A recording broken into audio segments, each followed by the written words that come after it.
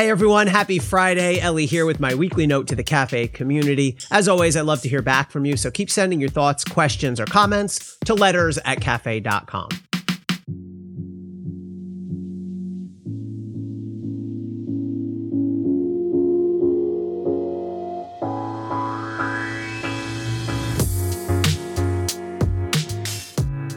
When I worked at the New Jersey Attorney General's office, we once found ourselves in the middle of a media firestorm over a case involving a celebrity. I can't say the name here, but suffice it to say, things were spinning out of control. The local media was whipped into a frenzy, and all manner of misreporting was beginning to take hold and spread. We held a series of internal meetings about how we might staunch the damage. At one point, the AG even drafted a detailed op-ed that would set the record straight. For a moment, it felt like the right thing to do. Run the piece, get everything straightened out. But after a bit of reflection, we concluded, we can't do this. We simply don't open up the books on pending criminal investigations just to calm a public firestorm. It's not easy, and it's not pleasant, but sometimes prosecutors have to just sit back and take it. While I've never been in a seat quite as hot as the one that Attorney General Merrick Garland occupies right now over the search of Mar-a-Lago, I can empathize. He's under enormous pressure, not only from Donald Trump, but also from prominent politicians, including some Democrats, to publicly release more information about the search. As critical as I've been of Garland in some contexts, I give him absolute credit here for holding the line. I'm sure it's tempting to simply open up the books on the Mar-a-Lago search and answer the call for transparency. But Garland is doing the right thing by staying mostly mum, even if it might cost him politically. You see, in pretty much every aspect of the job, prosecutors hold all the power. Prosecutors get to decide who to investigate, whether to charge a case, whether to offer a guilty plea or go to trial, and what sentence to recommend, to name a few. It can get heady, candidly. Defense lawyers, defendants, witnesses, even judges are often at your mercy, or at least weigh your views heavily. But there's one notable exception. Prosecutors are largely powerless when it comes to the media. Sure, we have our press conferences boasting of the groundbreaking cases we've made, often flanked by seized drugs, guns, cash, and other flashy props. But after that initial burst of glory, prosecutors are supposed to do their talking only in court through formal filings and during public legal proceedings. Garland made a limited exception to this principle when he briefly addressed the media 3 days after the Mar-a-Lago search. He voiced support for the men and women of the Justice Department. He confirmed that he had personally approved the search, and he announced that DOJ had moved to release certain documents relating to the search logistics. But crucially, he steered clear of any details about the underlying investigation itself. While Garland was wise to call for the limited release of that initial set of documents, he was eventually joined by Trump's team and the judge.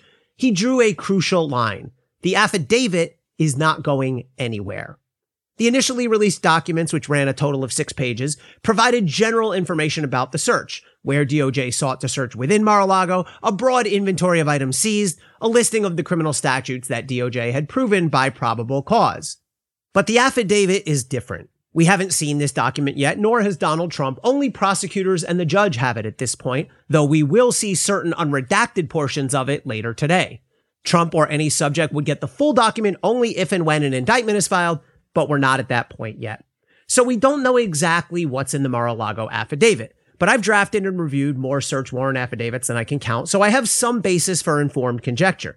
The affidavit is, in essence, the playbook. It's the document in which prosecutors lay out probable cause, so typically it would describe the investigation in detailed narrative form. The affidavit likely identifies witnesses without listing proper names, but those can be easily deduced by an informed reader, and other investigative methods, wiretaps, surveillance, and other tactics that depend on secrecy.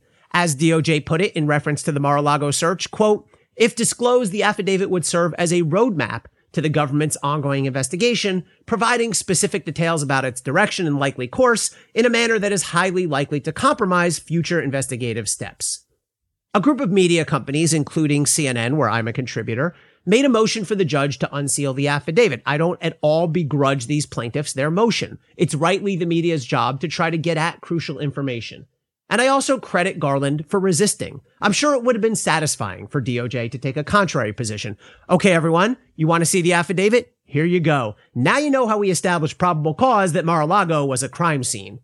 The problem, of course, is that public disclosure of the affidavit would expose DOJ's pending investigation. We'd all know, and Trump and his team would know, what exactly DOJ has and what it's still looking for right in the midst of an ongoing investigation.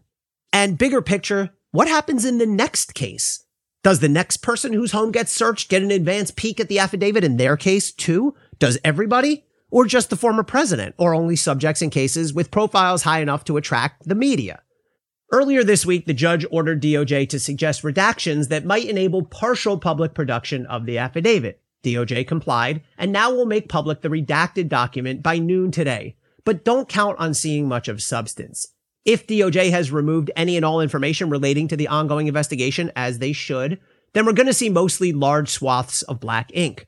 I imagine prosecutors have unredacted only the most benign boilerplate portions of the affidavit to make it look like they're offering up some compromise while not actually revealing any information of substance. Indeed, the judge has said DOJ need not reveal witnesses, investigative methods, or other sensitive grand jury material. It's not easy staying quiet. It goes against everything prosecutors do normally. In a trial, if somebody offers up misinformation, we jump to our feet to disprove it. If we get called out by defense counsel or the judge, we go to the podium and defend ourselves. Prosecutors are generally not a passive folk. But when it comes to the media, prosecutors often have to just take their lumps. It's not easy, but it's part of the job. Garland has shown commendable restraint and leadership here. By staying quiet and fighting to preserve the confidentiality of the affidavit, he's doing the difficult thing and the right thing. Stay safe and stay informed, everybody.